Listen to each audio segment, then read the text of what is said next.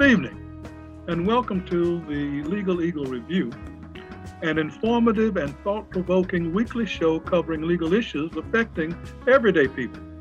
We know that there are many things you could be doing with your time, and we appreciate your decision to share this time with us.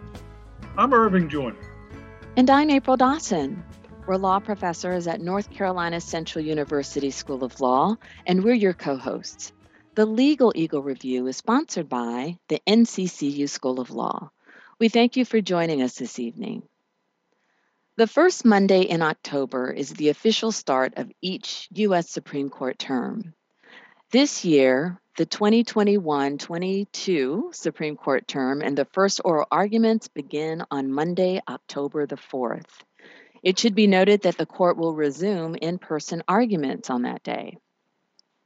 This will be the second court term with a conservative six-justice majority since the passing of Ruth Bader Ginsburg on September 18, 2020, and the appointment of Amy Coney Barrett, sworn in less than 6 weeks later, and while ballots were still being cast in the 2020 November general election. In a recent past episode, we discussed the significant cases decided by the court during this last term. And if you missed that show, you can find it and all previous episodes on the Legal Eagle Review podcast. On this show, we're going to continue our discussion of the court and preview two major cases that will be decided by the court this term. Joining us for this discussion are Attorney Susanna Birdsong. She is the Director of Public Affairs for the North Carolina Planned Parenthood Association, and Professor Don Corbett, Constitutional Law Professor at NCCU School of Law. Thank you both for joining us this evening. So let's first talk about the current makeup of the court. So when Anthony Kennedy was on the court, many people called the court the Kennedy Court because Kennedy was the swing justice and was the deciding vote in the vast majority of 5-4 decisions. But since his retirement 3 years ago, the composition of the court has changed in significant ways. Can you share your observations on the resulting dynamics of the court and how this affects the activity of the court going forward? And Attorney Birdsong, let's start with you. Great. It's so good to be with y'all. Thanks for having me back. I think that the shifting dynamics of the court, even just in the last year, are pretty stark. With as you mentioned, with the death of Justice Ginsburg and the appointment and confirmation of Amy Coney Barrett to the court. There has been sort of a seismic shift. And so, for a brief and shining moment after Justice Kennedy retired, it was the Roberts Court, and he's the Chief Justice, and I'm sure that was very appealing to him. He was often, the swing vote, the fifth vote on a lot of cases. And that was true on, the most recent abortion case that the court took up in June Medical last term. And so with Justice Barrett's seating, though, the court is shifting further to the right. And I think that we are all waiting and watching closely to see what that means for the cases that they will hear this term and beyond. Professor Corbett, can you add to that? And can you also talk about how the change in the composition of the court also affects cases that the court will hear and how the court's docket will shape the court's jurisprudence? Sure. I can give it a shot. And thank you for inviting me. I think that to echo what Attorney Birdsong said, one of the shrewdest moves I thought that Trump made during the 2016 campaign was to publicly talk about the type of judges that he would appoint to the bench. And I think it turned out to be the kind of litmus test that a significant faction of the Republican Party wanted to hear. And it allowed some of them to basically hold their nose and vote for him, or not hold their nose and vote for him, but whatever the case was, it made him a more palatable candidate for people who might have struggled with that otherwise. So as luck or misfortune, depending on your perspective, would have it, he was able to elevate 3 judges to the bench during his 4 years. Now, it didn't quite work out the way he thought, because I think he believed, he seems to be a very transactional dude, and I think he believed that if he lost the election, then his quote unquote judges would rescue him at the last minute and restore him to the presidency. But he lost, and nonetheless, he still really delivered for one issue voters who really primarily cared about Roe. So we'll see if that comes to fruition in this particular term. I think, though, that you did mention the 6-3 majority, and the Roberts court that people perceived was in place beforehand. But it seems like to me, it really hasn't played out that way in terms of this first term. It looks like it's almost really more of a 3-3-3 split as opposed to a 6-3 split, with Kagan and Sotomayor and Breyer being on one side of the fence, and on the complete other side of the fence, there's Thomas, Alito, and Gorsuch, and then somewhere in the middle, probably Roberts, Kavanaugh, and Amy Coney Barrett. Now, if that's your middle, then obviously that's going to be a problem for some people. But it does look like that's kind of where things are split, where that middle 3 look more in the way of incrementalists, as opposed to the Thomas, Alito, Gorsuch branch that really wants to kind of tear a lot of things up and start over. In terms of the docket itself, I think what you're going to see is similar to the cases we'll talk about today. There are some cases that I think the conservative wing of the court has wanted to get before the court, but just didn't have the votes to be able to do it. I think that's true of the gun rights case we'll talk about a little bit later. So I think what you're going to see is more of the type of cases that are important to, I hate to say it, but the platform of the Republican Party that may find more in the way of traction with this particular court. And that would have to give people on the other side of the fence a lot of pause. But we'll see. Hopefully I'm wrong about that, but we'll see how it goes. You know, when I was in law school, which wasn't that long ago, there was this notion and this idea presented that in constitutional interpretation, precedent, stare decisis, and past decisions from the court meant a lot. And it guided future decisions by the court in order to establish some stability in the law, some consistency in opinions, such that people are able to predict the direction that the court is going to go. With these new splits that you've just described, are we to accept the notion that stare decisis, past precedents, now have little or reduced meaning in the interpretation of the Constitution? I'll take a stab at it, Professor Joyner. I think that it depends on which judge you're talking to and on which day. And I'll have to defer to Attorney Birdsong about this. I want to make sure that I get it right. But it seems like in the most recent case that we had go up about abortion regulations, Justice Roberts, while not necessarily weighing in on the substance of the law, sided with what's known as the liberal wing of the court. And his premise was that we've already decided this, we've already talked about it, we've already settled it, because the case was so similar to a case that the court had dealt with a couple of years before that. However, I do think that you have some justices. I would start with Justice Thomas and then go to Justice Alito. We'll have to see where Coney Barrett is, although some of her writings would suggest that they are completely comfortable with the idea of overturning long-standing court traditions if they feel like those decisions that have historically created that stare decisis doctrine were, quote unquote, irrevocably wrong. And I think you see that in Justice Thomas' writings with regard to the Commerce Clause, and you may see it all the way up to cases like Roe v. Wade here in the future as we push forward. Yeah, I would agree with that wholeheartedly. And I think that the abortion cases that you referenced, right, Chief Justice Roberts was on the other side in the 2016 case, Whole Women's Health versus Hellerstedt. He would have voted to uphold the regulatory scheme that Texas had in place that was that had shut down over half of the clinics in that state. But when that scheme, basically the exact same scheme, came back before the court out of Louisiana this time last term, he, sided with stare decisis, with precedent, and said, this is settled. We decided this issue just 4 years ago. And I think he has this desire to uphold the, stability of the court, to hold the court out as an apolitical body.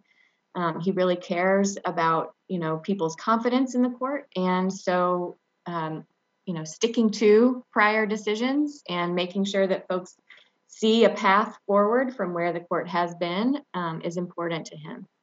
And I think we will see exactly what Professor Corbett said, what happens with this shifting dynamic on the court this term. And Attorney Birdsong, you raised the next question that I had kind of teed up about of whether the court is apolitical or nonpartisan. And there have been a couple of justices recently who have made public statements. So you have Thomas, who's saying that the court is nonpartisan, it's not political. Barrett saying the same thing, and even Justice Breyer, who has just recently published a book supporting that premise. So do you agree with that sentiment that the court is an apolitical or nonpartisan institution? Attorney Birdsong, we'll start with you. I agree that it should be.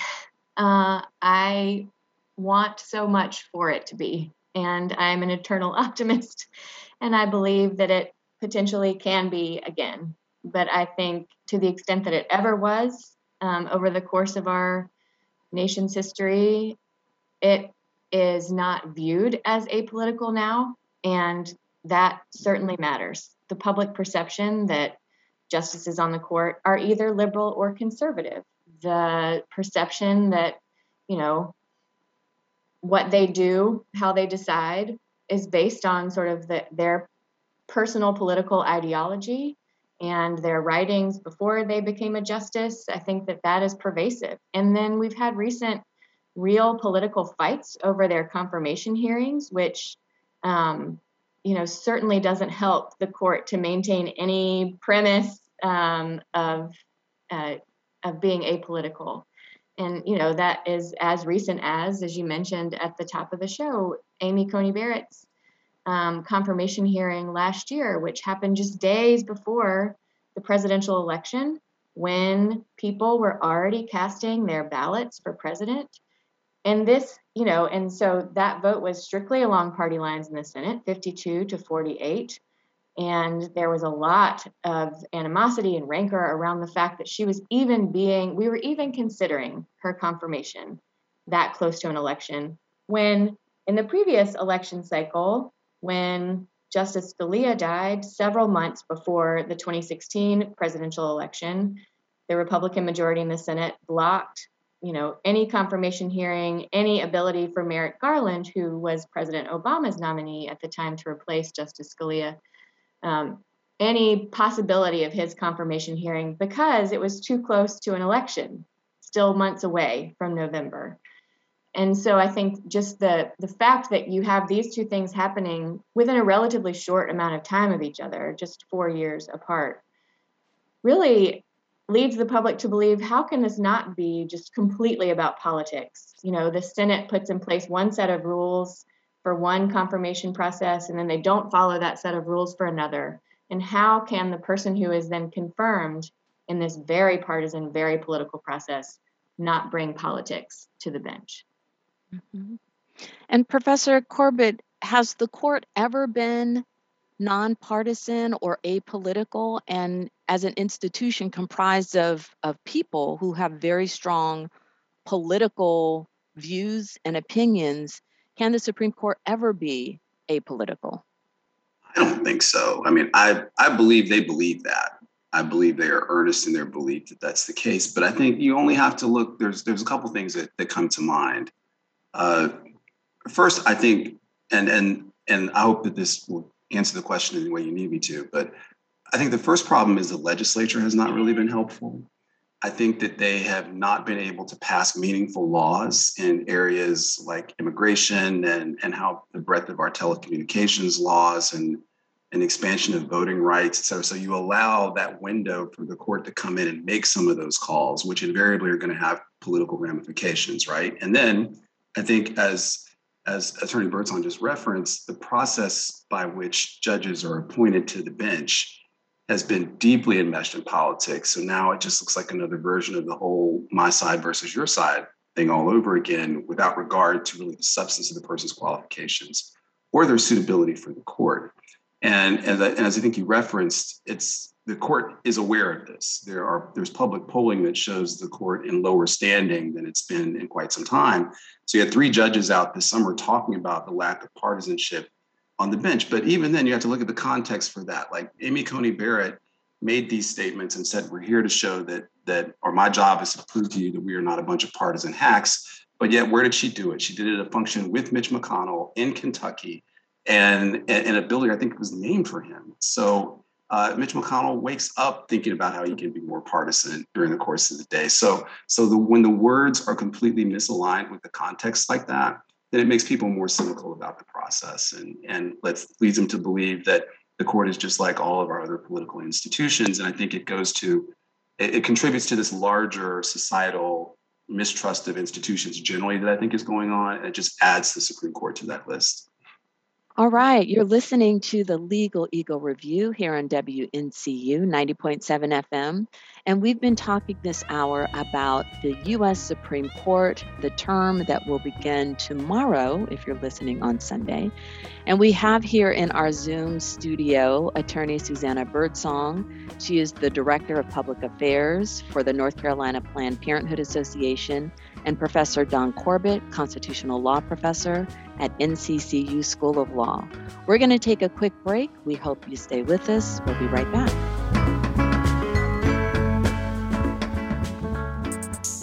Hello, my name is Brittany Burks, and I'm currently a 2L at the North Carolina Central University School of Law. This week, we are speaking on a few cases up for review by the Supreme Court of the United States. One of the cases is regarding abortion. Abortion has been a very controversial topic since the court's decision in Roe v. Wade. In 1969, Norma McCarvey, known as her alias Jane Roe in all court documents, became pregnant with her 3rd child and wanted to have an abortion. In Texas at the time, abortions were prohibited unless it was to save the woman's life. She was referred to attorneys who filed a case on her behalf against the local district attorney Henry Wade in federal district court. Attorneys for Roe argued that the Texas abortion laws were unconstitutional.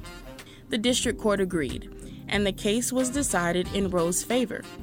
Texas appealed this decision to the Supreme Court of the United States. The Supreme Court handed down their decision on January 22, 1973, affirming the lower court's decision that it is a woman's 14th Amendment right to choose to have an abortion. Therefore, the Texas abortion laws are unconstitutional. My name is Brittany Burks with the Legal Eagle Review. Thank you for listening.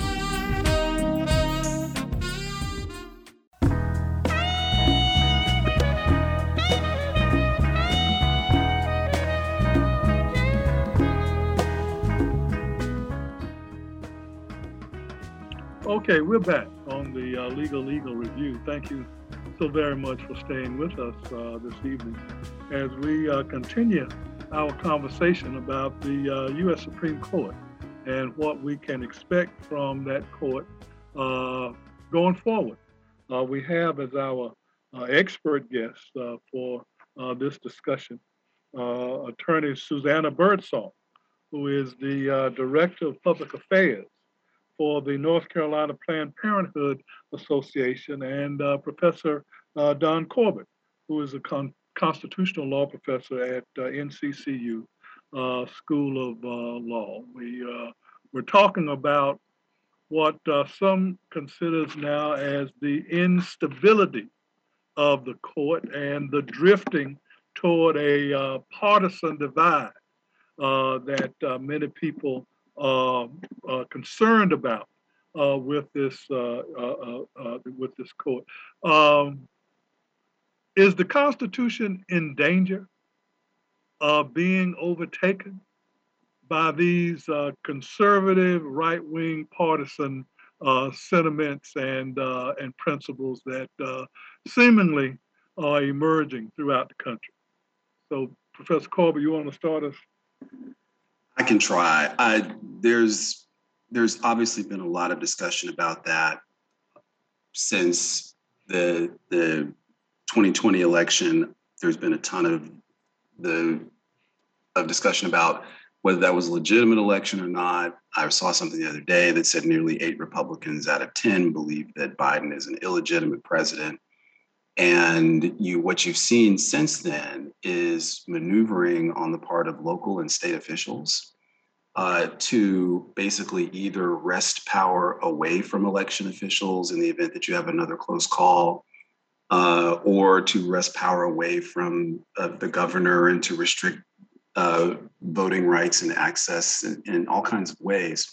So it makes you wonder whether this is kind of in preparation for pre-litigation for either 22 or 24, or it's just a knee-jerk response to an undesirable outcome. It does appear to me, though, that you do have one of our two major parties that is becoming increasingly comfortable with the idea of less democracy instead of more.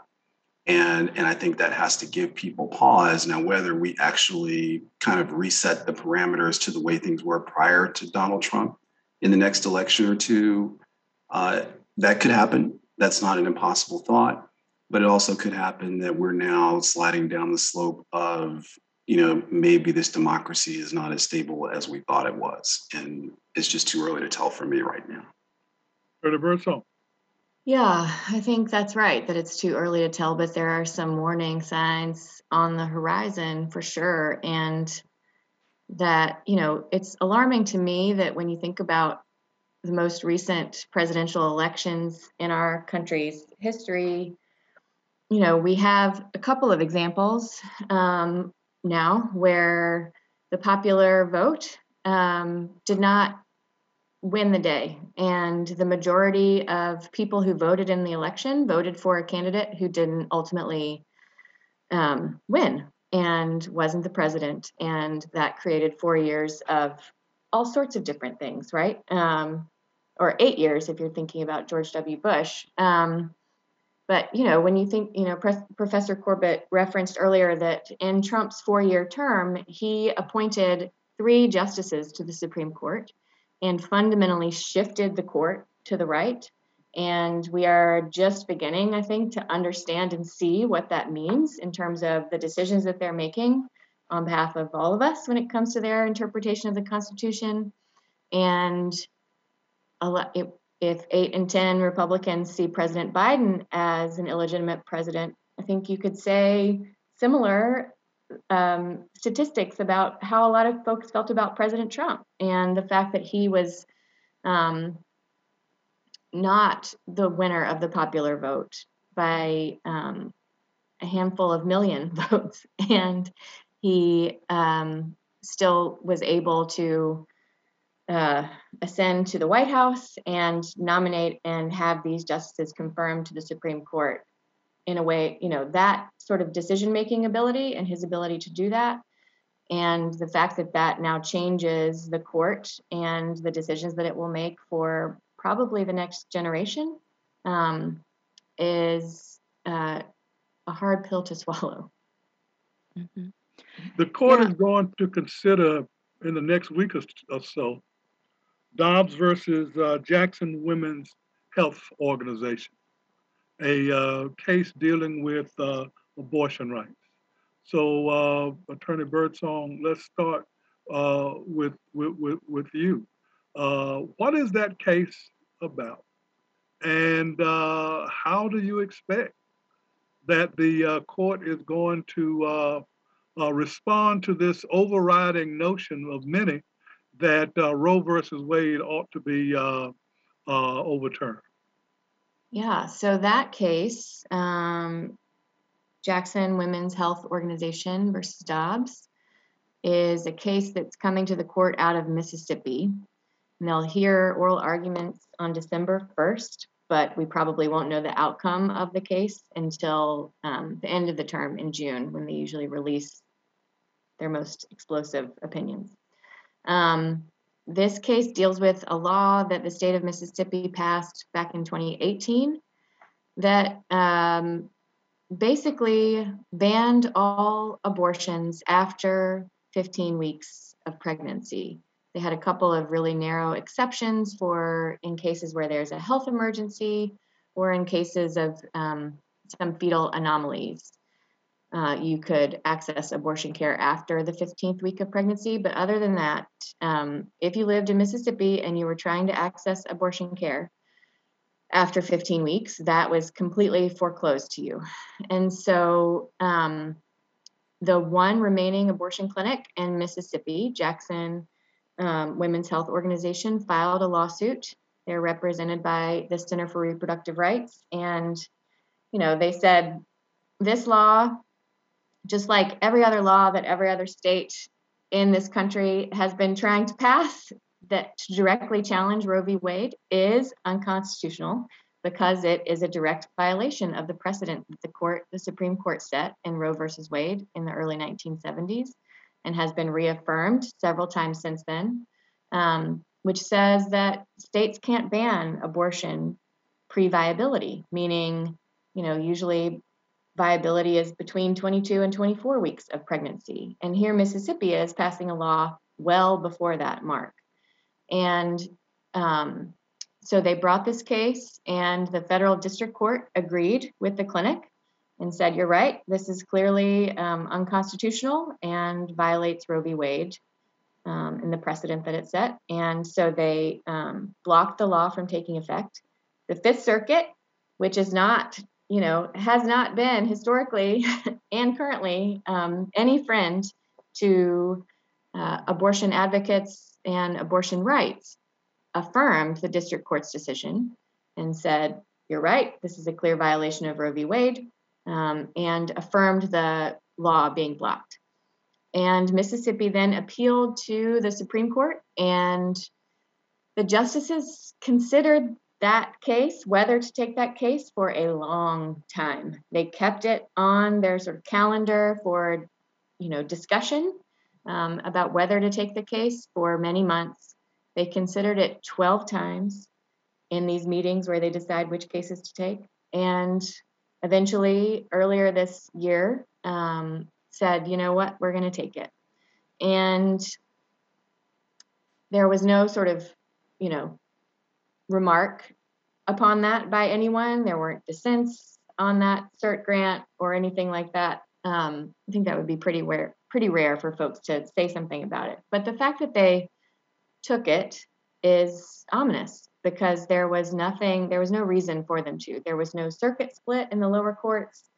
The lower courts that had heard the case were pretty uniformly agreed that that this law was unconstitutional. And so the question presented, and the question that the court will consider, is whether all pre-viability abortion bans are unconstitutional. And up until now, the answer has been yes. And so we will see what this new court is going to do. But it is an ominous place to start, especially given the makeup of the court that we just discussed earlier. And that, raises a question about Justice Barrett, right? It wasn't until she joined the court that the court decided to hear this case. Can you talk just a little bit about how the court, as far as procedurally, what's necessary for the court to accept a case? Yeah. And gosh, now I'm like, oh, what is the procedure?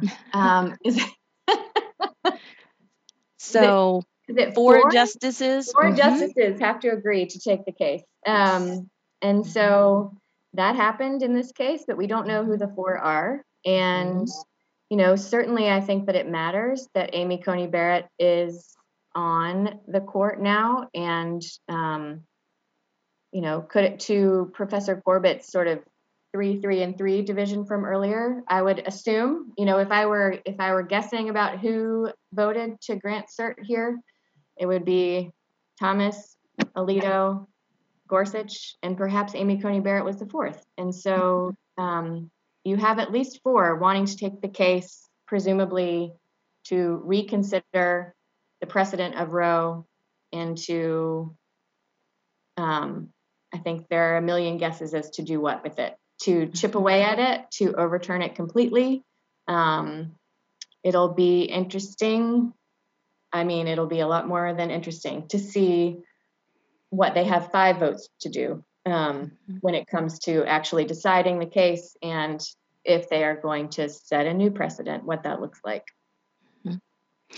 Yeah, and your point about them actually taking the case, because had the court not taken the case, then the Fifth Circuit's affirmation of the lower court striking the law would, maintain. And so the Supreme Court did not have to take the case, and it being pretty ominous.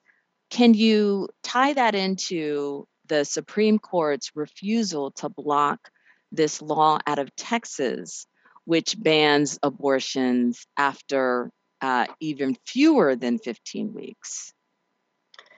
Yeah, and I think, this was an ominous cert grant before the Texas decision, non-decision, whatever you want to call it, brief opinion coming out of the court's shadow docket that allowed this 6-week ban in Texas to take effect, and it remains in effect today. It is even more ominous now that has happened. And so, the court stressed, and Justice Alito was the writer of their sort of the reason why the author of why they allowed the Texas law to take effect or didn't intercede. And he basically said, we're not saying anything about the precedent of Roe v. Wade. We're not weighing in on that. But this law in Texas is procedurally complicated, and the state doesn't have enforcement authority, and we're not even sure that abortion providers and others who aid or abet abortion are going to be impacted by it. And so we just need to wait and see and let it play out. But we're not saying anything about Roe v. Wade or the constitutionality of abortion. But by allowing the law to take effect, they did say something about Roe v. Wade and the importance of the precedent and their own sort of feelings about the precedent, because they basically allowed the state of Texas to make an end run around their own rule of law and stop abortions from happening, basically all abortions from happening in the state of Texas, by creating a law that has this complicated procedure.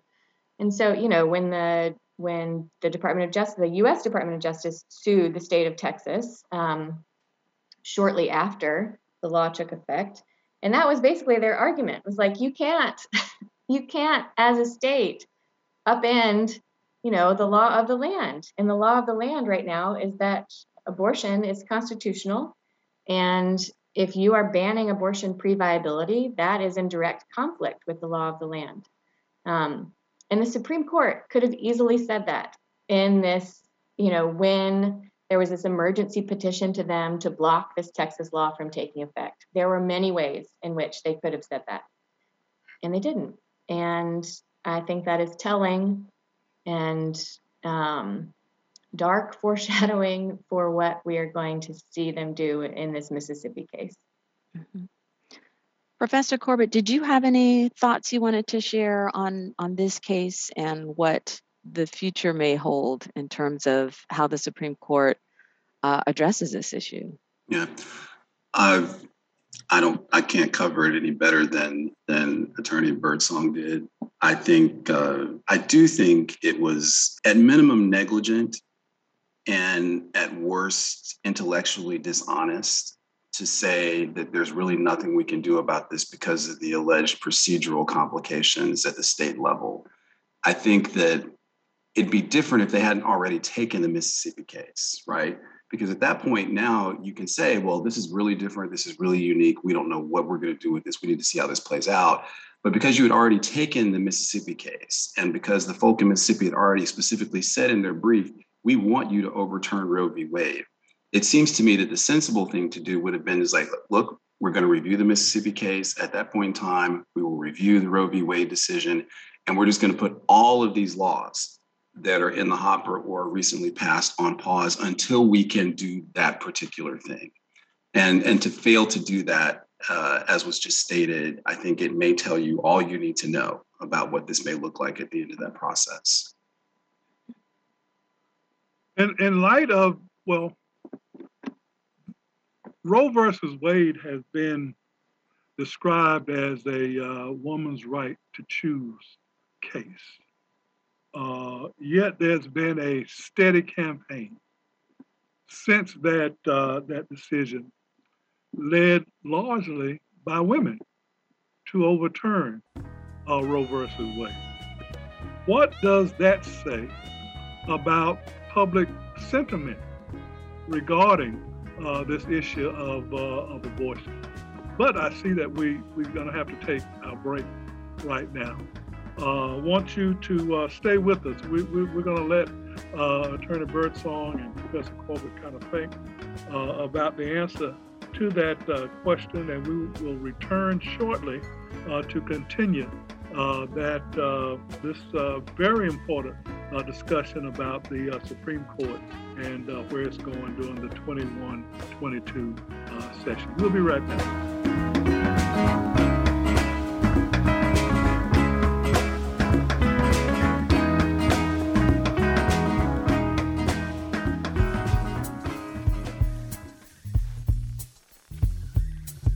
Hello, my name is Brittany Burks, and I am currently a 2L at the North Carolina Central University School of Law. And this is your Community Spotlight. The North Carolina Central University School of Law offers 4 certificate programs. Upon completion of the specified requirements, law students may earn a certificate in civil rights and constitutional law, dispute resolution, tax law, or justice in the practice of law. As a part of the Eagle Promise, NCCU School of Law offers our students 4 outcomes upon graduation: completing a degree program on time, becoming socially and globally engaged, proving leadership, and graduating market ready. More information about any legal program is at 919-530-6610. My name is Brittany Burks with the Legal Eagle Review. Thank you for listening.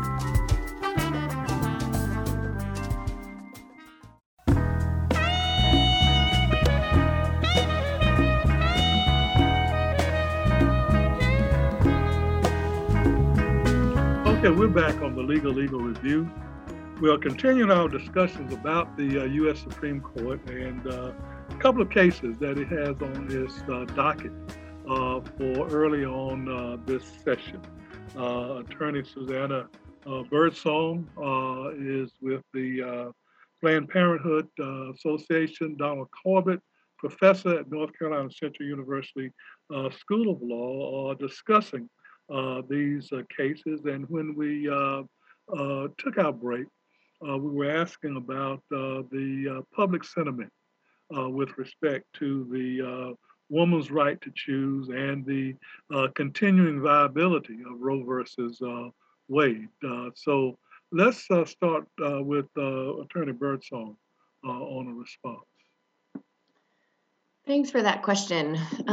So public perception is important, and public opinion and perception of the ability to continue to control your own body is, there is people's appreciation for and respect for Roe versus Wade and the precedent that it set, the right to choose whether and when to become a parent, is something that, over 7 out of 10 Americans support, over 7 out of 10 North Carolinians support. Public opinion has consistently, over time, remained at about that level, that we shouldn't be a government of telling people what they can and can't do when it comes to their own personal health decisions that impact only them and their families. And that's why, the court established the right to abortion in this line of privacy cases in the early 1970s, late 1960s, early 1970s. And this was one of those privacy rights that the court said, this is, a fundamental right that we hold as Americans. And they set this precedent. It's a precedent that's been upheld several times over the last almost 50 years. And it's something that the majority of Americans continue to support. So there's another case that's going to be by the Supreme Court this term that relates to constitutional rights, specifically the Second Amendment. Now, the Supreme Court, a decade plus ago, decided the DC v. Heller case. Professor Corbett, can you talk about the New York State Rifle and Pistol Association v. Bruin case? And in talking about the case, just share kind of the history of the court's Second Amendment jurisprudence? Sure. So for people who are uninitiated, the Second Amendment of the Constitution essentially protects one's right to bear arms. But the issue with the Second Amendment has always been, okay, well, how far exactly does that right extend? And if you have that right, then how can governments regulate gun ownership in a constitutional manner? And we, as you mentioned, the last word from the court about this really came, I want to say 2008, 2009, in the Heller case you mentioned. And there the court said that the Second Amendment protected an individual's right to own a handgun for purposes of self-defense in his or her or their home. Now, clearly that's a holding in support of Second Amendment rights, but it's still a relatively narrow holding in the sense that it really only covered handguns and handguns in one's home.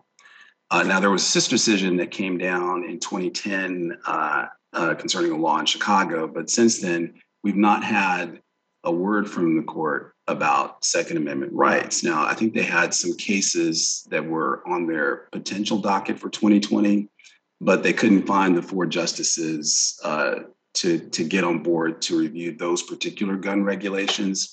So this case is the first one to get up there in a minute. So the New York law that's in question allows folk to carry concealed weapons, but they have to have a permit to do it. And it denies permits to people who are unable to convince the state that they have what the law calls proper cause to carry a firearm in a concealed manner.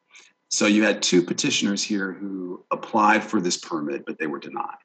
And they're alleging that the denial violates their Second Amendment rights. Now, the lower courts dismissed the case, but the court accepted the petitioner's request for review. So the facts of the case are not super complex, obviously, but there are very, very important questions that are probably going to be answered here. For instance, does the Second Amendment protect your right to carry a weapon outside your home? Does the Second Amendment protect your right to carry a concealed weapon? And if so, for what purpose? So if the answer to those questions is yes, then in the future, I think the next thing, and hopefully the court will address this in this opinion, is what kind of standard is going to be used to assess the constitutionality of future gun restrictions by the government. Obviously, we have a huge problem with gun violence in the country. It's probably been exacerbated somewhat by the financial and psychological stress of the pandemic. So I think you need to know if you're a city or a state or the federal government and you want to regulate gun ownership, presumably under the idea that it's going to potentially reduce gun violence, well, what kind of standard do you have to meet in order for it to be constitutional? Are you going to get a relatively lenient standard and that gives you a lot of latitude to fashion the kind of laws that you want? Or are you going to get a stricter standard that's going to make it more difficult to regulate gun ownership and gun possession generally? So that's really kind of the long and the short of it. I think that we've referenced Justice Thomas before, and in this particular matter, he has been eager for the court to take up a Second Amendment case. He believes that the court has ignored that particular right under the Constitution in favor of several other rights. So clearly he got people to go along with him in accepting this case. I think that there is probably some enthusiasm on the court to expand the rights of gun ownership, but the question just is, where is the line? And then again, how do you go about regulating it if you're a city or a state with palpable gun violence?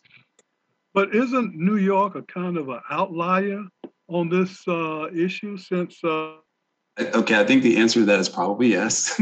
More states, especially depending on where you are geographically, are actually expanding gun rights in ways that I think, I won't say weren't fathomable, but were difficult to fathom like 10 years ago. I think in Texas right now, you don't even have to have a permit. You don't have to have nothing. You just can walk around with your guns, without ramification or punishment, either on a civil or criminal side. So I think Professor Joyner is right in the sense that that it's New York law is actually trying to be a little bit more careful than some of the other laws that have been passed.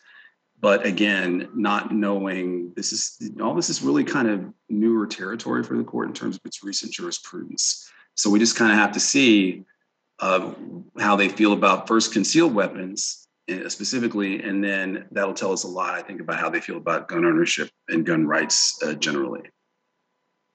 Yeah, and the interesting thing about this case, in comparison to DC v. Heller, there was a lot of discussion and briefing and arguments related to the history of the Second Amendment. And so to your point about, well, how far does it expand? And as you noted, DC are focused on an individual right to own a gun in their home for self-defense.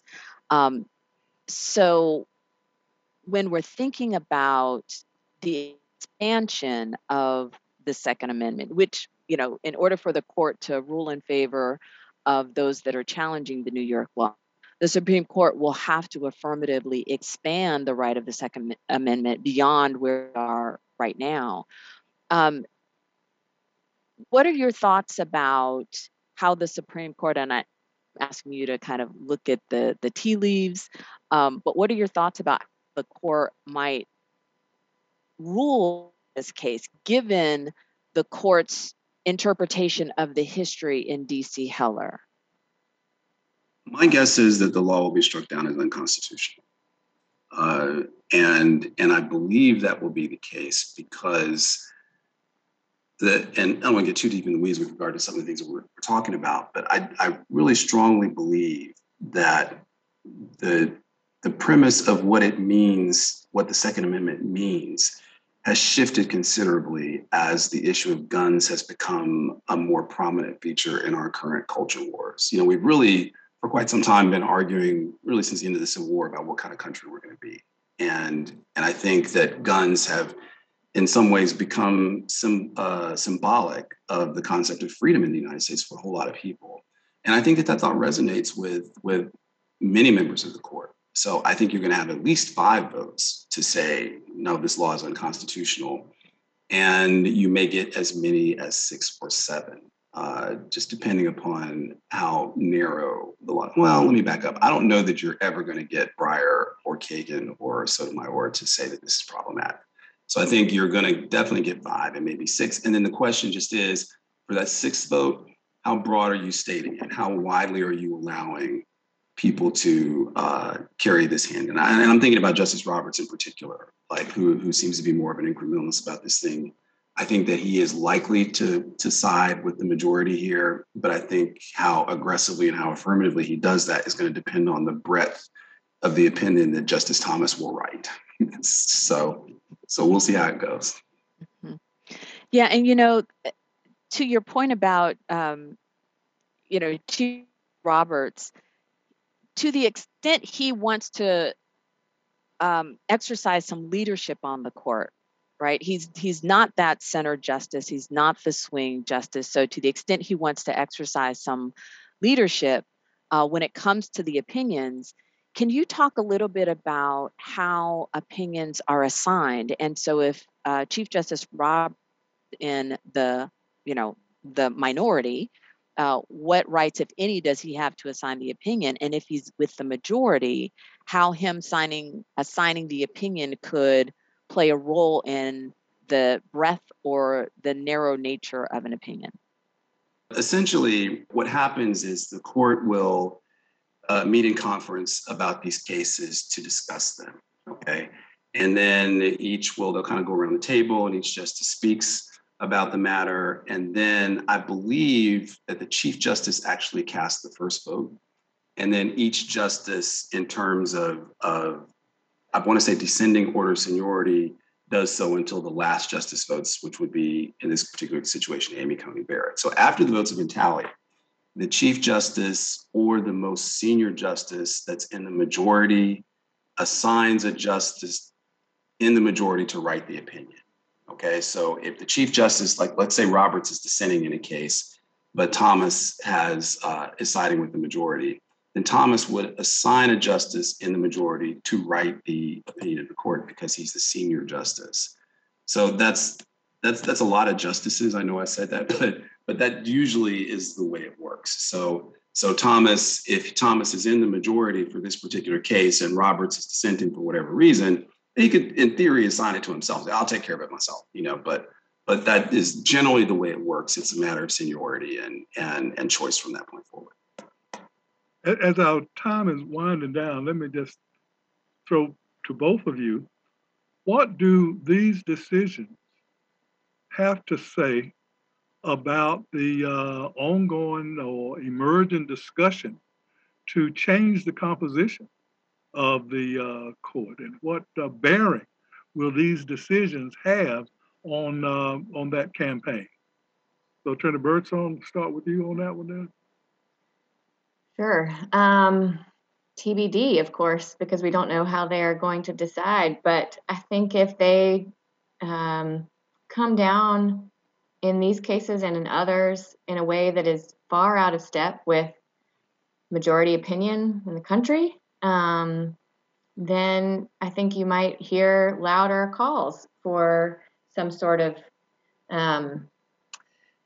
court packing, or thinking about adding justices to the Supreme Court to even out what we're seeing now, which isn't representative of the people.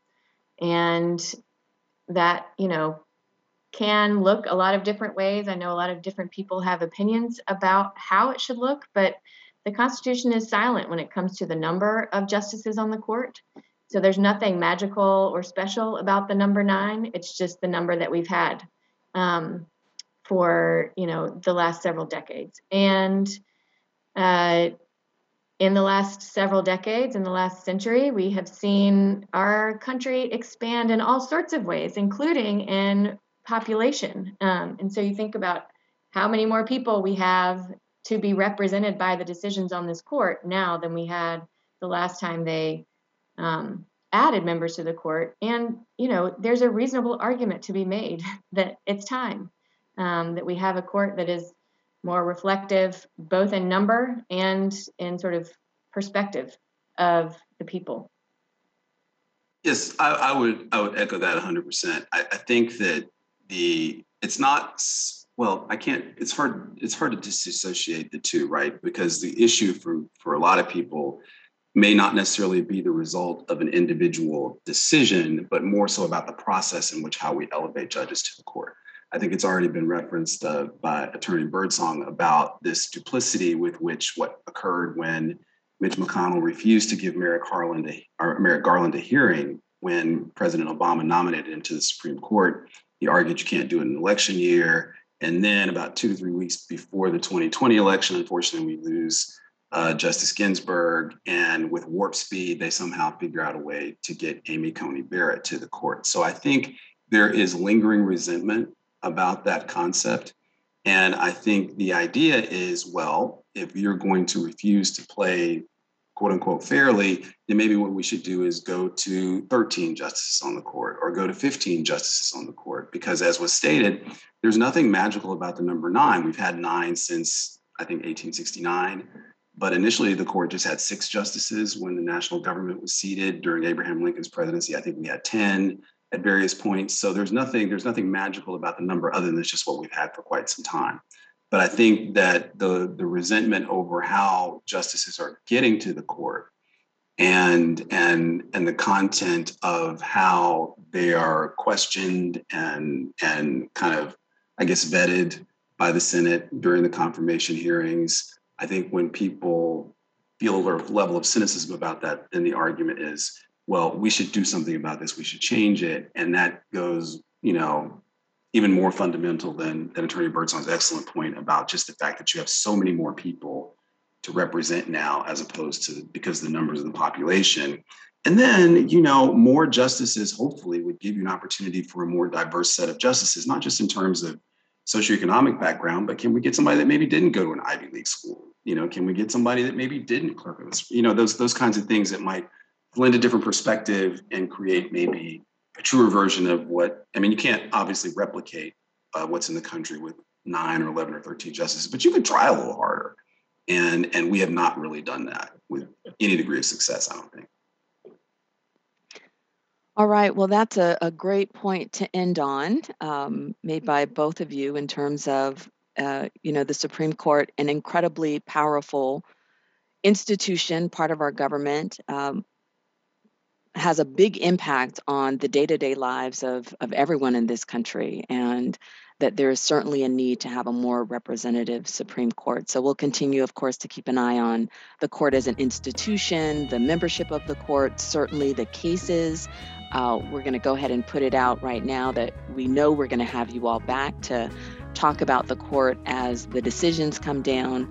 But we are out of time. We'd like to thank you, Attorney Susanna Birdsong, the Director of Public Affairs for the North Carolina Planned Parenthood Association, and Professor Don Corbett, Constitutional Law Professor at NCCU School of Law. We'd also like to thank you, our listening audience, for spending your Sunday evening with us. We hope you've enjoyed the show. If you have any comments or questions, please send us an email. You can reach us at legaleaglereview@nccu.edu. And if you ever miss this show on Sunday, you can find the show on our Legal Eagle Review podcast.